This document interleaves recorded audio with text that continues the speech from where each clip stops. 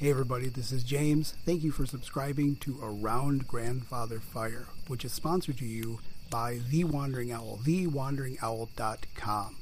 Tonight we're going to bring you an archived episode of one of our old podcasts that you might not have heard before. It is The Jaguar and the Owl, episode 27, in which I get to interview the Native American elder, leader, and activist Dennis Banks as he talks about some issues that concern him. And then Sarenth and I answer an email question from Denmark on how to honor burial sites. Remember, you can leave us a feedback on any of our shows through the Anchor app. You can applaud certain sections of the show. You can send us a voicemail. You can also hear this podcast on Anchor, Google Podcasts, Spotify, Breaker, Pocket Cast, Radio Public, Stitcher, and more coming soon. Make sure you share the show, like it, give it a good review, help us to keep this growing. Thanks so much for listening, and here's episode 27 of The Jaguar and the Owl.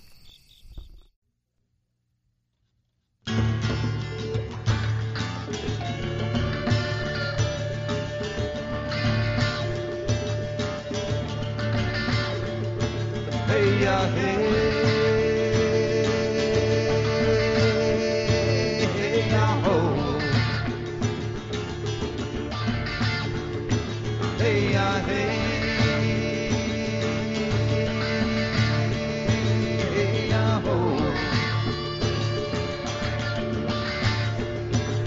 This square is yours. Over there is night. You're just a pawn on Babylon.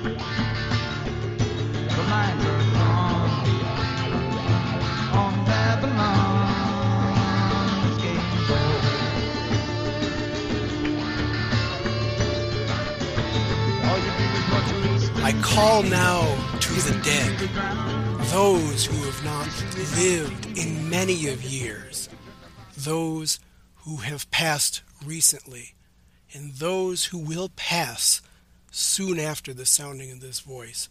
I call to the dead and offer you blessings and light and warmth on this day. Your lives, your tasks, your works will not be forgotten. For as long as we live, we shall carry forward with your flames within us, and we shall honor those things that you did, you, the ancestors of us all.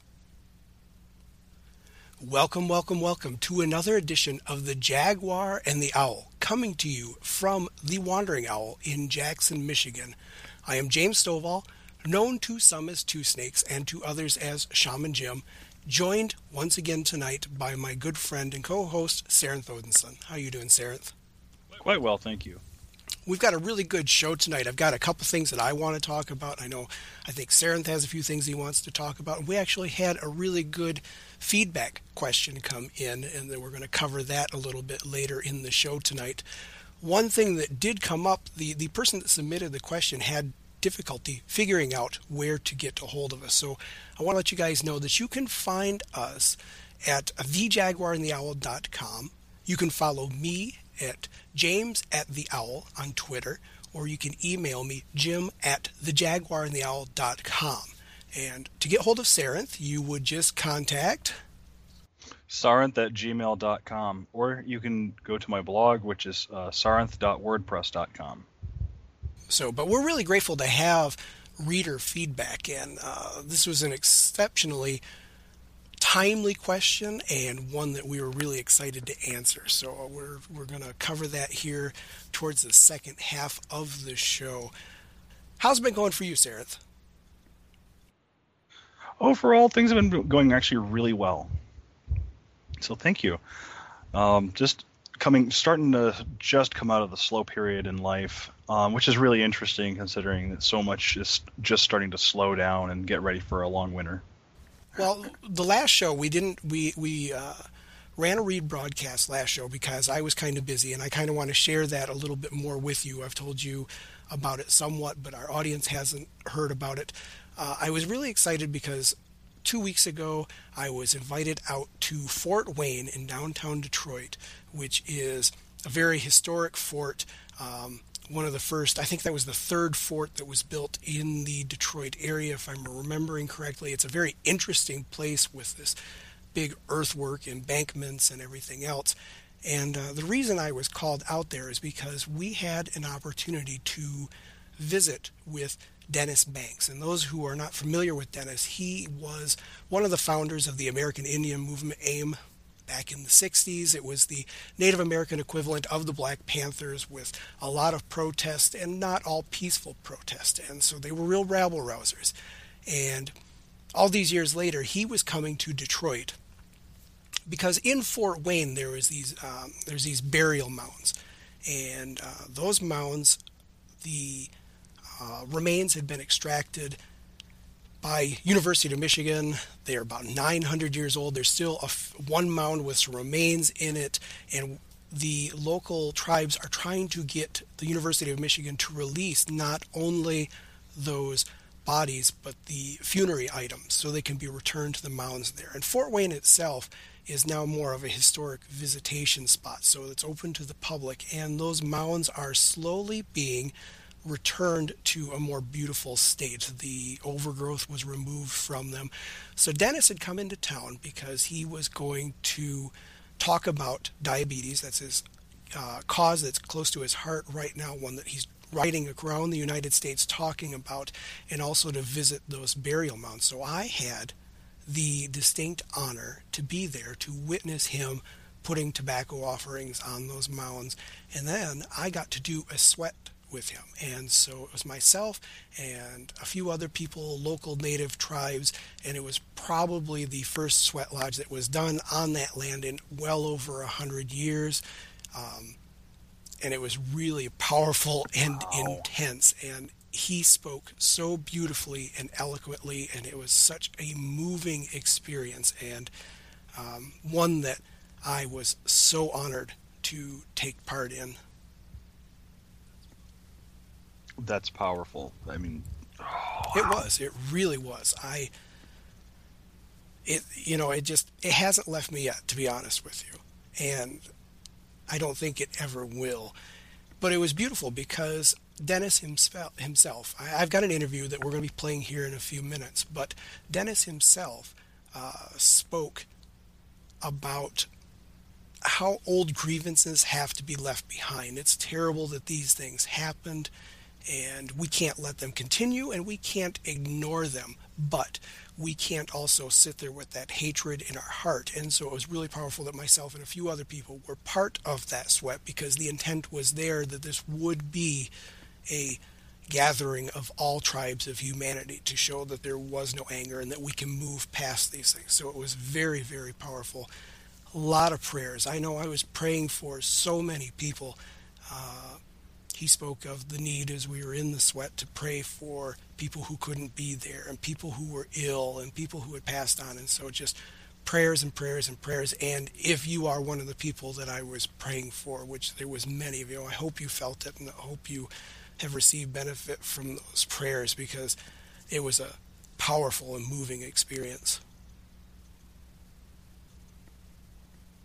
And I want to take a minute to do something that isn't quite in the classical context to do with shamanism. I had an opportunity to sit down with Dennis, and I wanted to speak with him. I didn't want to push and talk about anything that he didn't want to talk about. And so that thing that connects with spirituality that's so important to so many people is about the Ride to Cure Diabetes that he's doing right now.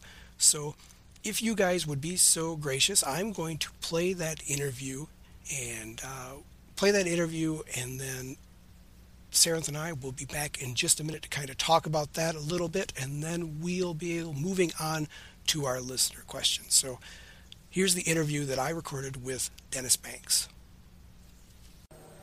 First of all, I want to introduce you. You're Dennis Banks, and you are one of the founders of AIM, the American Indian Movement, prominent throughout a lot of American history of the last few years. Very important work that you've been doing, raising awareness and getting into all kinds of different social and legal issues. And I want to thank you so much for that, because as I've been reading through some of those histories, it's really amazing some of the things that you've gotten done. And I wanted to know, since we're sitting here in Fort Wayne and you've come in to talk about diabetes, can you talk a little bit about what this project is, what you're speaking about tonight? I'd like to get the word out on that. We're on tour we started across the country. We started in San Francisco and going east towards California, and also Washington, D.C., and also from Seattle, Washington, also going to D.C. These two merged in Minnesota, and we came up through northern Michigan and then coming down to Detroit as well. So it's we're collecting information about diabetes. I am a diabetic, and I'm collecting information from many tribes that we've been through. I did a walk in 2011, collected a lot of information there. Collecting more information now with the northern route, and trying to identify what programs we have available to the diabetics in the states that we've been through and the reservations, and what is needed, what more programs are needed in there. For instance, there's a lot of reservations that have wellness centers, but they don't have fitness centers. And to me, they go hand in hand. We see a lot of people who go to these classes, wellness centers, but there's no physical activity that they can become involved in. I mean, they can choose to walk a mile or 2 miles and walk back, but I think we need fitness centers that'll for the winter time. A lot of northern areas, it becomes very, very, very cold and severely cold. So I would like to see a lot of fitness centers being built in the northern areas. Also in other areas as well, like in New Mexico and Arizona, we need these fitness centers. And I thank the wellness centers for doing a marvelous job, because they're holding 1K, 2K, 10K runs, 5K runs, and so they're trying to make aware of the needs of the diabetics. So that basically is what we're doing. And when we get to Washington, D.C., Washington, D.C. is actually not our final destination. The final destination will be Baltimore, where the Indian Health Service is at, IHS.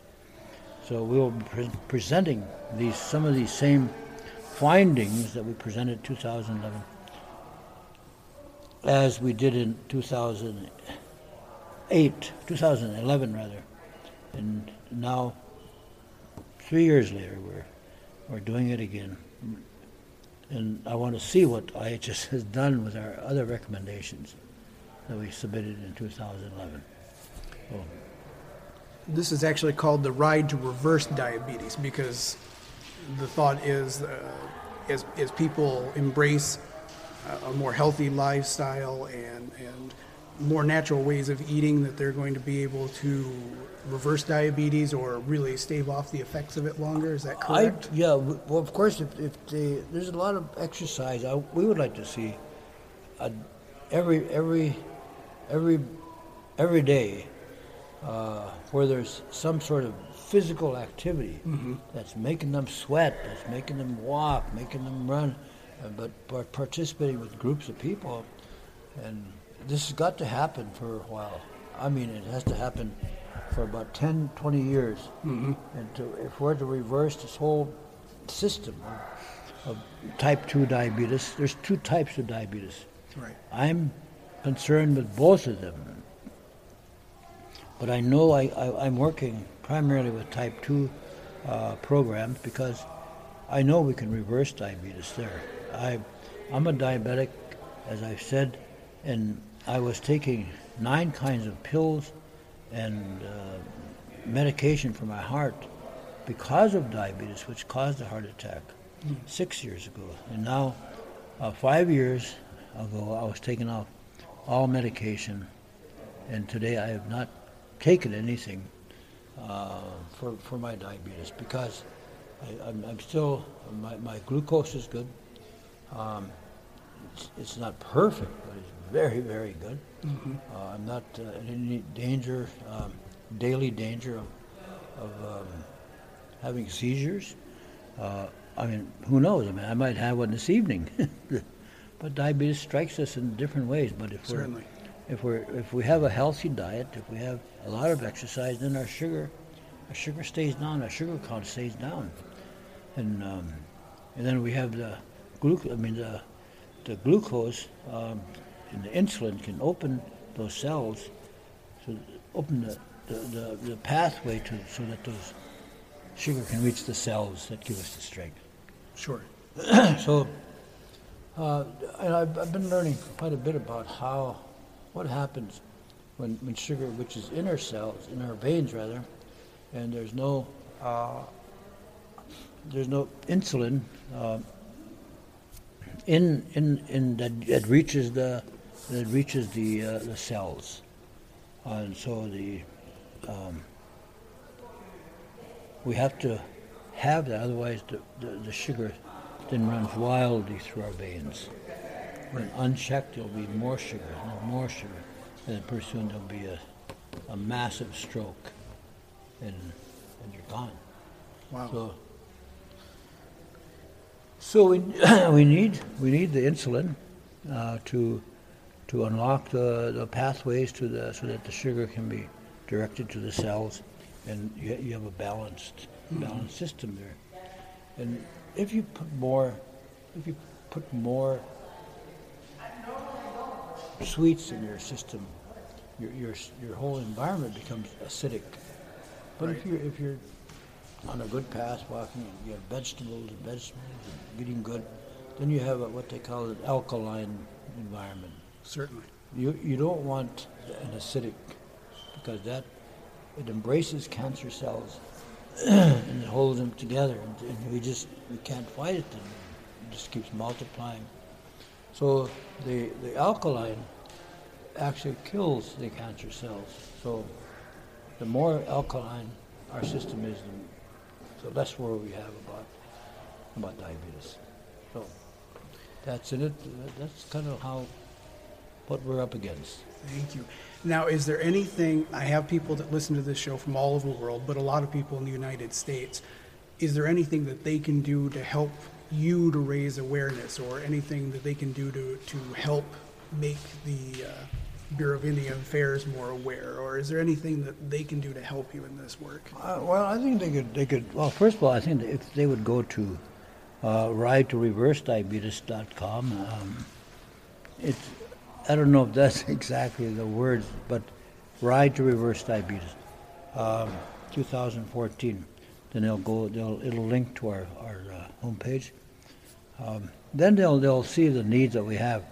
I think that Congress, the Indian Health Service, and the Indian Health Service always says it's underfunded. In this instance, I believe it is. I don't think that they're getting enough money to help the diabetes programs. We need nutritional specialists out there. We need directors that are good in planning special activities, athletic activities. and get the people moving again. That's Right. what we need. I can help. I can help jumpstart it. But we need those people that are going to be every day. They're going to be like drill sergeants or something like that. And of course, we're always in need of money, gas money, and that's all we ever ask for, because the people are putting us up at homes. We homestay, and it gives us a chance to expand our friendship with a lot of people, and I like that. And so, and it forces me to say, okay, where do we want to stay next up there? Homestay, And we stayed at some places where the diabetes has taken a tremendous toll on the family, and there was, one family had lost the mother and a brother and a young child, all in the same family. And Wow. the mother was devastated. She just she couldn't take it anymore, and she just was telling me that she really gets lonesome. And I think when I see cases like that, and I feel I'm going to come back here and I'm going to jumpstart this community, saying all of us are going to get involved. We're going to know each other. We're going to sit down in a round, and we're going to get to know each other first. And then we're going to plan some outdoor activities. We're going to plan to walk together, to run together, and every day we're going to get together. So I think it's time that we open up the doors to each other. We all have a shut-in policy. We don't want to see anybody, and especially if our legs have been cut off, we don't want to see anybody. Depression sets in, and another family where the wife her husband was battling it very bad, and it's taken both of his legs, and he was had his head down. He was talking to us. He said, "I'm sorry, Mr. Banks, but I just feel like checking out. And I think I want to." We stayed there 2 days with that family. Talked to them, started firing them up, telling them, Ken, come on, we got, you can do things yet. Let's do them. Let's, get your wife and let's go for a walk with your wife or something. You need a wheelchair, fine. Let's, get the wheelchair and start going. Put on those. He has false legs. You can walk with him. And I say, let's start. Let's start moving. Let's move. And when we left there, it was very sad for us to leave him. He was smiling and he was tearing up, and his wife texted us a couple of days later. She says, "Dennis, you don't know what you did for Ken." And right now he's gone to he said he's going to go over to start walking, start getting something going there, to get a fitness center going. And he's by himself and, saying we need a fitness center. So I think maybe that's my job too, is to fire them up a little bit, give them some sense of hope that they can do it. And I'm going to try. I'm going to what I can do. The rest of my life is dedicated to that. I'll be. So I've been 5 years without any medication. I feel good, and I wanna spend more time in the community, and that's what I'm going to do. So That's and amazing. I'm going to do it. I'm going to have a lot of friends when I go. I don't want to take up too much of your night because I know you've got a lot of speaking left to do tonight. The last thing I will ask you, I said the show is a little bit about spirituality, so I would ask, is there any sort of prayer or thought or anything that you would like to offer to people that they would hear when they listen to this show? Well, I think the most important thing that we have with us, that we have, is our life, a good life, healthy life, with strong bones, healthy bones, and please don't take that for granted. please don't, bombard your system with foods that are going to kill you. And food is supposed to be medicine for us. Mm-hmm. We say food is medicine and medicine is food, but when food becomes an endangerment to our lives, then we have to understand what we ourselves are doing. Why are we only drinking the juices, the heavy sugar juices? Why aren't we drinking just good old water and having a good time on that? Why do we bombard ourselves? I think those who are pre-diabetic, those who are not diabetic, they don't understand, and they will not move with emotion to help somebody who's a diabetic, because the emotions aren't there yet for them. Mm-hmm. It's hard to. I guess if you're an alcoholic, and you're hoping people will get together, but if you're not an alcoholic, it's not a concern of yours. Right. And many people who are not diabetics in this country, being a diabetic is not a concern to them, even if it's if it's their child. Of course, they have some care for some medical attention to it.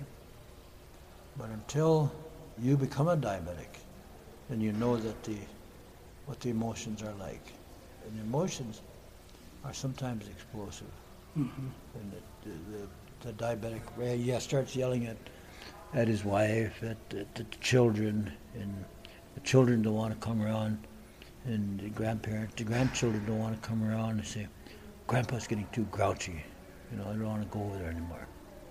And then the grandfather becomes lonely because of the emotions, because they're unpredictable. What you're gonna say if one of the grandkids knocks over a glass and breaks it, you yell at it, and then you realize that it's a piece of glass that can be replaced. A grandkid cannot be replaced. Absolutely. No, thank you. Thank you so much. It was an honor meeting you. I'm very glad to have been in your presence tonight. Thank you so much for that.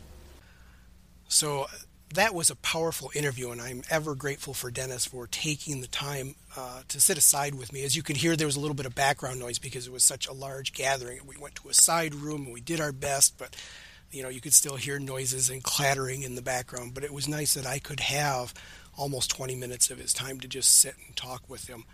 And I don't know about you, Sarah. I actually thought about you a lot when I was doing this interview, because when he was talking a lot about not only buoying up other people's spirits, but just how food is medicine. And when he was saying those words, I didn't take it just simply as Western medicine. It felt like spiritual medicine. And I thought a lot about you because I know you've struggled with diabetes and blood sugar a little bit. So I had you in mind a lot, and it's very powerful work that he's doing.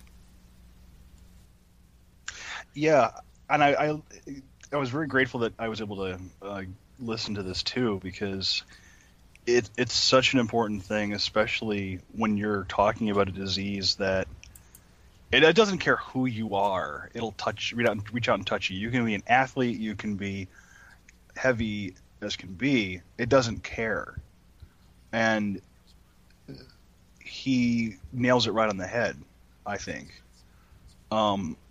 It's medicine. It's food. And I took, as I'm sitting there and I'm listening to him, I'm taking it in going, yep, just nodding and going, that sounds exactly how I feel about food.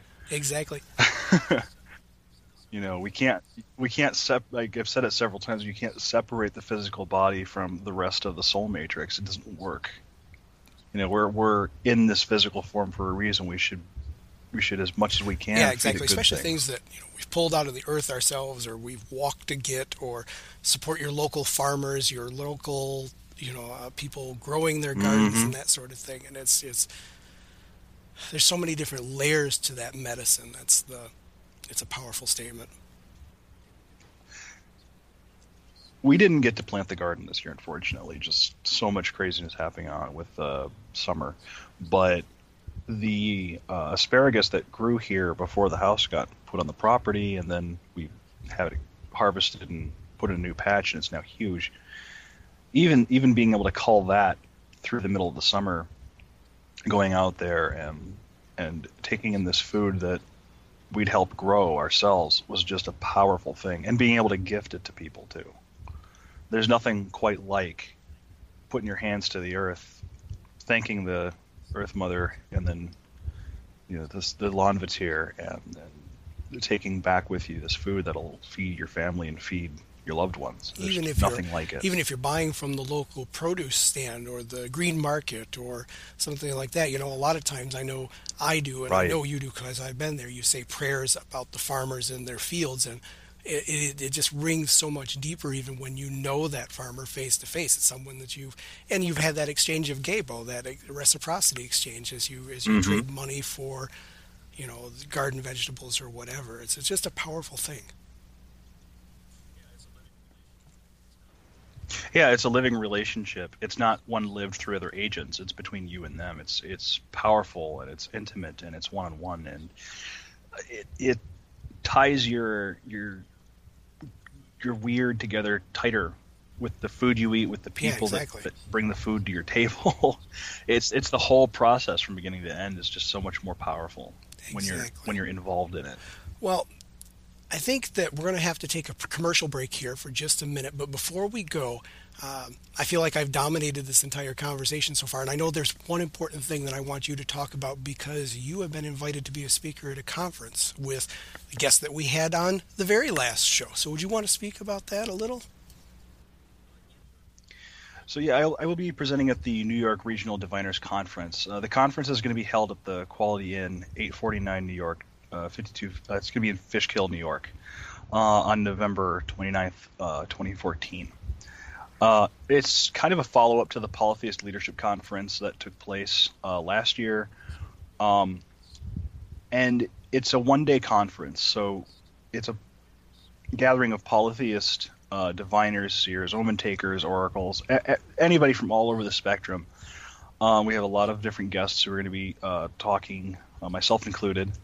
I'm specifically going to be going into how divination affects our relationships with the gods, the ancestors, and the spirits, what the effects of divination are, and if we follow divination to its conclusion, how it shapes our religion, how we shape ourselves with it, how divination touches all these avenues of life, and why it's such a vital part of a living polytheist tradition. Very good. That's going to be really exciting. I know you'll do really well. I don't know if anybody out there has actually had the opportunity to have Sarenth give a rune reading. They're very powerful. I've watched him give a few of them. I've been the recipient of a few of them, and they're very powerful. So I know he's going to do a great job. And that's all being organized by Galena, correct? So those of you unfamiliar with Galena, check out our last show on our archives, thejaguarandtheowl.com. Really great episode there. Galena is doing a lot of very powerful work out there, and it was a very touching conversation that we had on the last show. I had goosebumps all over. It was really an amazing interview, and if you haven't had a chance to hear that, go back and take a listen to it. And so with that, we're going to run to a commercial break really quick, and when we come back, we're going to address a very powerful question that came to us from the other side of the ocean. Happy anniversary, Rev. 6 years and still seeking answers, and they said it wouldn't last. Yeah, what do they know? Bupkis, what do you know? I know when to shut up and let you do your thing with our listeners, like dream interpretation, astrology, spirituality, numerology, and sometimes palmistry on the radio. Some people say I'm eclectic. Some call me esoteric. I prefer to think of myself as spiritually OCD. That's what makes you, you. I'm a drummer, by the way. Can I sleep on your couch? Anytime, except Thursdays from 1 to 3 p.m. Eastern Time on para-x.com. Hi, this is Hollywood hunt writer Marla Brooks, and you're listening to the Para-X Radio Network. And welcome back to the Jaguar and the Owl. And as I was telling you before the break, Sarenth and I received a really interesting question, and a really powerful question that honored us deeply. I have to tell you that when Sarenth and I received this question, we were a little bit floored. Yeah. Because this is a question that comes from Denmark. And so it is the land of the traditions that Sarenth follows in some regard, at least. And so to have a question come from Denmark to us, it was just such an honor. So you won't know, Brian, how much you touched us on this one. So the question comes from Brian in Denmark, and he said, his question is, I live in Denmark, and recently I filled out an application for the adoption of 2 barrows or burial mounds. This means that I would look after the barrows, keep up the garbage, cut the grass, and remove unwanted plants that will harm them.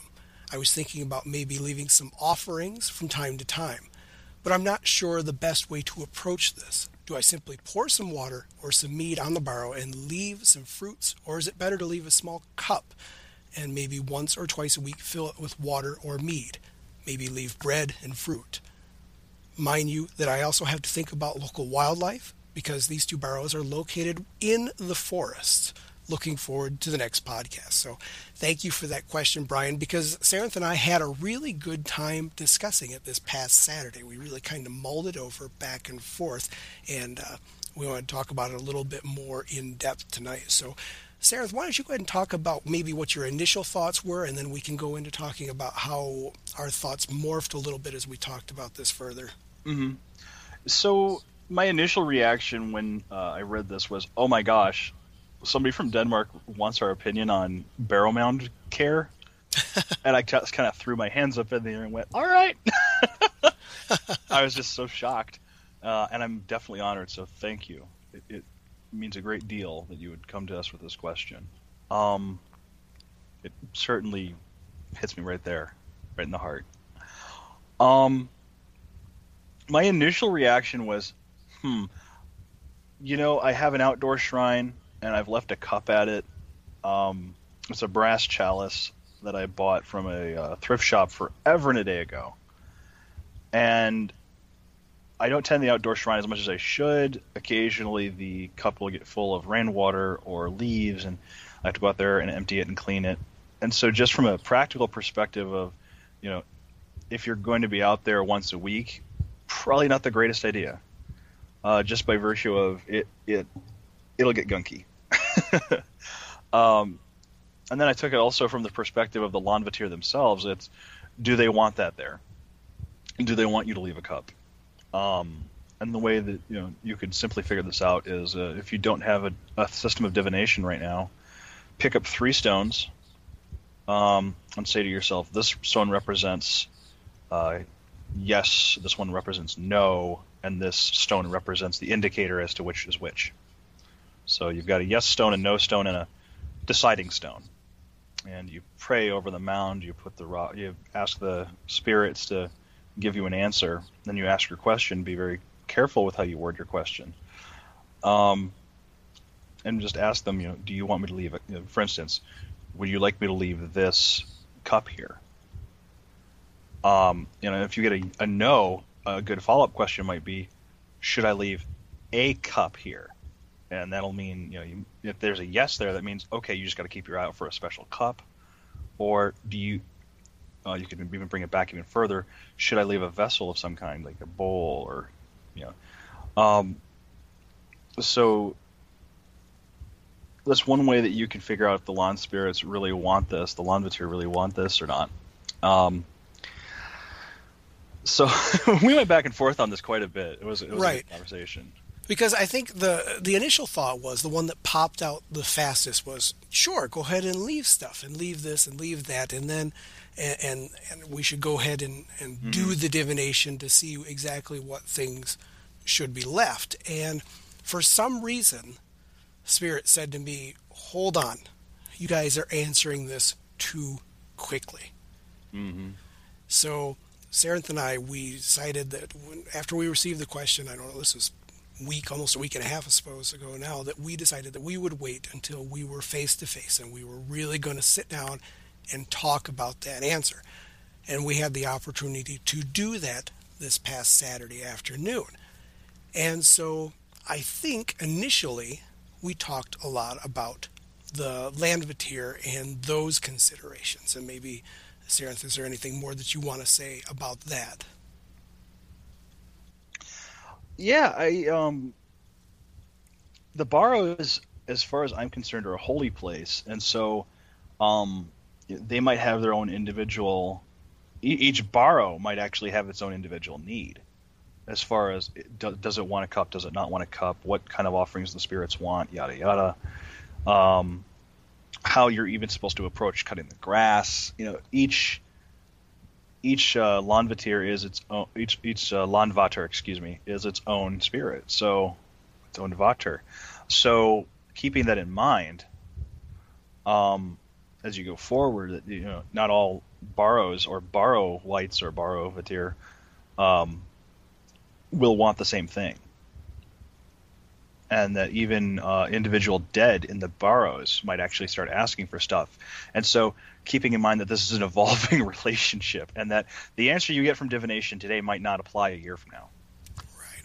So we had hashed out a lot about the Landvatir. So because we were considering the trees and the grasses and the type of environment that you typically find, the fact that there might be other people around occasionally, there could be trees, wildlife, and so that was a lot of consideration.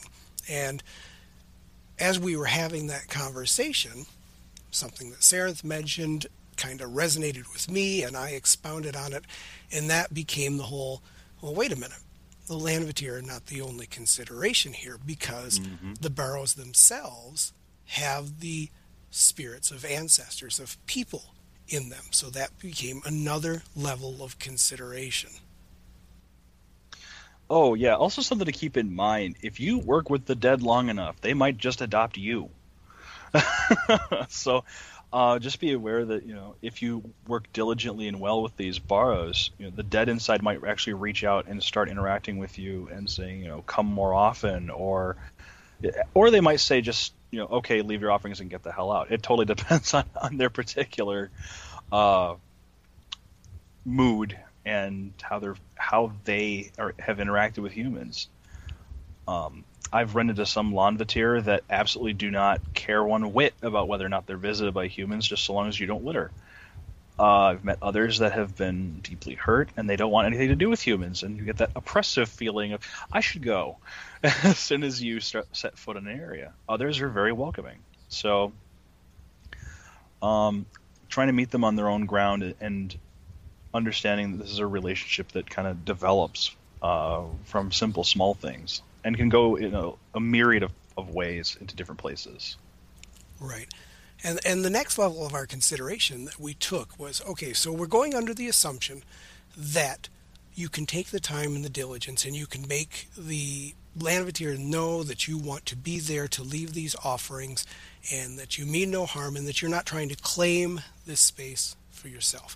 And then the second consideration is the dead that are within those Barrows. And so we really started to toss around the idea of, is it appropriate to leave man-made items or not? And this became a little bit of a back and forth, because if you come at it from the Landvatir aspect too strongly, it could feel inappropriate to leave too many man-made items. And then on the other side, you're not honoring the dead if you're not leaving things that are familiar or useful to them. And so we really kind of caught on the idea of the cup. And as we talked about the cup, we came to the realization that it was the cup that was resonating wrong with us. And I don't know if you want to talk about that, Sarenth, or do you want me to go further? Yeah, so we expounded on this for quite some time about why the cup felt so frickin' wrong. It just stuck in the craw. It was weird. It was like, why are we having such an issue with the cup? And we started talking about, well, what does it symbolize and what does it mean? And I believe I was the one that brought up the understanding that the cup is a vessel for oneself. Exactly. Yeah, whereas the bowl is a communal thing. Right. The thing that we hit on was that a cup says, this is my drink, where a bowl has a resonance that says, I'm here to share. And Yeah. it struck us both very powerfully that perhaps the ideal thing for leaving offerings in this circumstance might be a simple wooden bowl. Yeah, because you're talking about leaving out offerings, and these are a multitude of spirits. You're talking about the grass, you're talking about the ground, you're talking about the trees, you're talking about the animals, you're talking about the dead themselves, anything else that might happen to live there. And so, well, who's going to drink from the cup? Exactly. Can become a contentious issue. Right, where if you fill a bowl with water or with seeds or with other breads or other offerings, that becomes something that not only can the spirits of the dead share, but the Landvatir can share. And whether the animals that show up are representatives of the dead or of the Landvatir, it doesn't matter. They could easily access the bowl and be able to enjoy it a lot more. Mm-hmm. And I think you made the point, Tim, and this is one that I think is really profound, that the cup was rather like a tower, where a bowl is like the barrows themselves inverted. It's something about the shape actually resonates with the task that you're trying to accomplish, Brian. The shape of the bowl would resonate more with the task that you're trying to fit into this circumstance. Yeah, it sounded really profound when I said it. I wish we'd recorded It still is profound. You're just doubting yourself because you're repeating it now. So, so when you invert, like when you're inverting the offering, when you're actually tipping it over, when I go outside and do my offerings for the Landvatir, and I have a bowl in my hands versus a cup, there's this sense of this is it with the cup that I don't get with the bowl. There's this like for instance, sometimes, like I said earlier, I accidentally will leave my bowls out and they'll collect rainwater, and I've left my brass cup out there and it collects like next to nothing in terms of rainwater. So it's even the collection of this energy that you're putting out. The bowl is much more suited to catching and containing, and then when you turn it over, it's much like I said earlier, it's much like the land itself. It's spread out, it's emptying of itself, and yet you can fill it back up. Well, the bowl turned over, like I said, is the shape of the barrows themselves, where the bowl right side up is a vessel to be filled. It's kind of like the pregnant Mother Earth itself, where it's meant to be filled. And so there's a contrast. There's a dynamic quality to that bowl. Now, our thought is that you might not want to leave it out all the time. Maybe it's something that you put out for special occasions, a special day here or there, the equinoxes, the solstices, that it might not be something you leave out constantly. But it was basically our feeling, and it really felt like it grabbed us both by the back of the neck when we said the proper thing to do is to go there with a wooden bowl and make it clear that it's for everybody, and set your intent, and that was going to be the way to do it. Mm-hmm. And if you are going to offer at a regular place, I very strongly think you should find a boulder or something on or near the barrow. If you're going to make regular offerings at this place and the spirits are cool with it, I would definitely recommend asking them to work with you on finding a shrine space for the regular interactions. That, and it would be really unfortunate if you did happen to leave your bowl behind and you didn't know where to find it. Right. You're saying so even a nice flat stone or something nearby that can act as your central focus when you go there to leave offerings. Yeah, I mean this is an interaction between them and you need to consider yourself too. As opposed to clambering all over the barrow or the land around it to find a proper spot every single time. If you agree on a place to meet, it might also help spirits who, while this particular contingent of spirits might be really cool with humans, this other isn't so sure. It kind of creates this space where it's easier to meet and much more able for peoples who haven't had very good interactions with humans, or who haven't had a lot of interactions, period, to kind of have a neutral sacred space where you've agreed this is a good meeting spot. Right. So the offering itself doesn't necessarily have to be mead or water or fruit or bread. It can rotate around. It can be variable based on the needs not only of the wildlife in the area, but what your instinct is telling you, what spirit is trying to tell you about what the proper offering is. It doesn't have to be the same thing every time.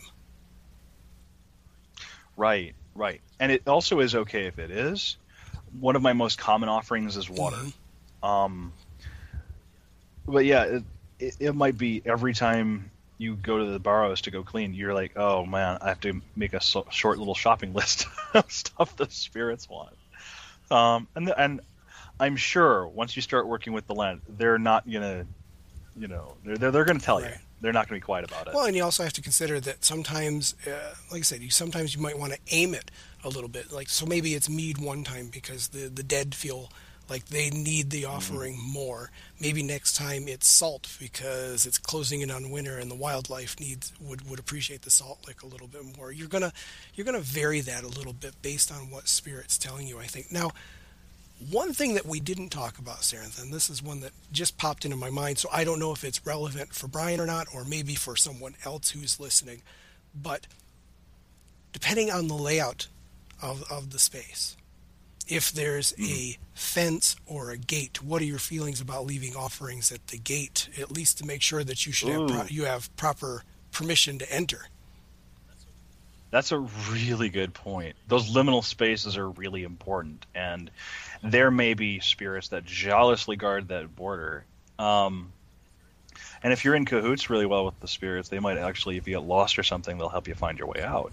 So it's actually kind of practical as well as spiritual, really a good idea to leave offerings for any gate guardians. Or it might just be that two trees in the area or on the barrow seem to be like the head of the place. So finding the head Lanvatir or even the head dead is especially, actually I would recommend both in this case, kind of finding the overarching Vatir or Vatar that kind of organizes the area.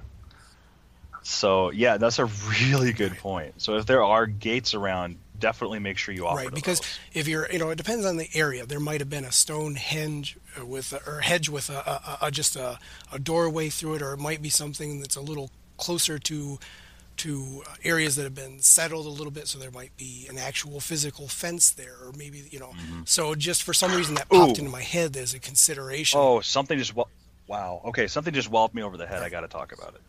So in a lot of ancient Scandinavian and German sites, you don't take weapons into sacred place. Now some might not care, but it depends on who is buried there and what their expectations are. At least for the initial 2 or 3 meetings with these barrows, don't take weapons in. Don't even if you can avoid it, don't take a pocket knife in. Or if you're going to take a pocket knife or some sort of tool in, at each gate and the barrows themselves, make sure they see it. Literally pick it out of your pocket or take it off of your side, show it to them, let them know it's not going to be used on since them. Part of Brian's question has to do with groundskeeping, removing grass and unwanted plants, does that mean that you're recommending, and I think you are, that there should be a couple of visits beforehand to establish that relationship before any bladed instruments are taken in? Yeah, because our idea of what is a good thing to have in these places may not be the Lanvatir or the Spirits of the Dead's idea. Making very good, clear boundaries as far as that goes early on will save a lot of headaches. And not to mention, they may well clue you into something that the experts in the area might not understand, or there's any number of things, but basically trust them. That they know what they want done with their land. Yeah, with the Lanvatir, you want to make sure that when you are cutting grass, or especially when you're removing plants altogether, that just make sure you offer a simple apology. Or maybe there's that same type of plant that's a little further away that isn't a bother. So maybe as you apologize for ripping one up, and then later you offer water, an offering to the plants that you're leaving as an apology. I'm sorry this has to be done, but I have to maintain the balance between nature and the ancestors, and so I have to do this. Please forgive me for what I have to do here. Something you also might want to consider is if you start knowing, especially which plants start becoming really problematic, make offerings to the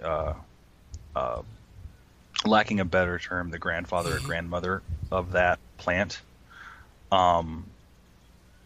Because while the individual plant may not understand the grandparent will, right. Yeah, usually, or at least if they're not terribly pleased with the idea, you can at least right. work The thought with in a them. lot of traditions is that there's the spirits of individual plants, and then there's the spirit of the plant as a whole, which is something that's much larger than the spirit of the individual plant. And although you might have to damage the individual plant, you can appease, make offerings, apologize to the larger spirit of the plant as a whole. It also might be worth your while to start researching some of the especially if you find that a lot of them are like rampant growth types. See if they have any. Like I know that certain strains, like mugwort, for instance, around here will tear through grass and just plant wherever willy-nilly. Granted, they're on the other side of the pond, but it's something to keep in mind that as you're doing the job of keeping the grounds, these might actually be sacred plants from the traditions that you're appealing to or part of. So one person's weed is another person's sacred herb. I think I got to point out at this point in time, since we've given so much information to Brian or anybody else that's listening that's under a similar circumstance, although we've just laid out a ton of stuff. First of all, your instincts might be telling you something different, and that's fine. That's okay to listen to that instinct and follow up with divination and talk to other people and make sure what you're going to do suits your area and what the spirits are telling you. And the second one is, it sounds like a huge task. It sounds like what we're laying out is this huge set of things that's going to take forever to get done. But if you approach it with the right mindset, and even the cutting of the grass can become a sacred act, and you're going to find it really doesn't take very much time. It really doesn't take very much effort, and can be very, very rewarding. Yes, exactly. And just because I might do something one way or the other, does not mean you have to do it your way. These are your relationships with the Barrows. I'd be lucky if I could visit them. Exactly. Well, who knows? Maybe we'll get to Denmark one of these days. Wouldn't that be nice? That would be Denmark, fabulous. Peru, we got all kinds of places to go. So, all right, let's concentrate on that winning the lottery thing. Or maybe we have a very rich sponsor out there. If so, you can contact me at jim@thejaguarantheowl.com. And I am Sarth@gmail.com. Thank you for your patronage. Well, with that, I think we've got to wrap up the show. We have already sped through another hour. And so since I did the opening prayer, Sarenth, you said you were going to do the closing prayer, so I will turn that over to you. Hail to the Lanvatir. Hail to the great Mother Yorth beneath her feet, to Nerthus, who nurtures us. Hail to the gods and goddesses of this earth, of the world around us. Hail to the ancestors who culled the earth, who called it home. Hail to the land that called them to their home. Hail to the ancestors who were farmers, crafters, artisans, scholars, warriors, leaders, holy people. Hail to the land that claimed them all. Hail to the land of our birth. Hail to the mitochondrial Eve, to the chromosomal Adam. Hail to the elders, to the eldest ancestors. Hail to you all. Best Ohio. Thank you all for listening. Thank you to the gods and the ancestors and the spirits. And we will talk to you next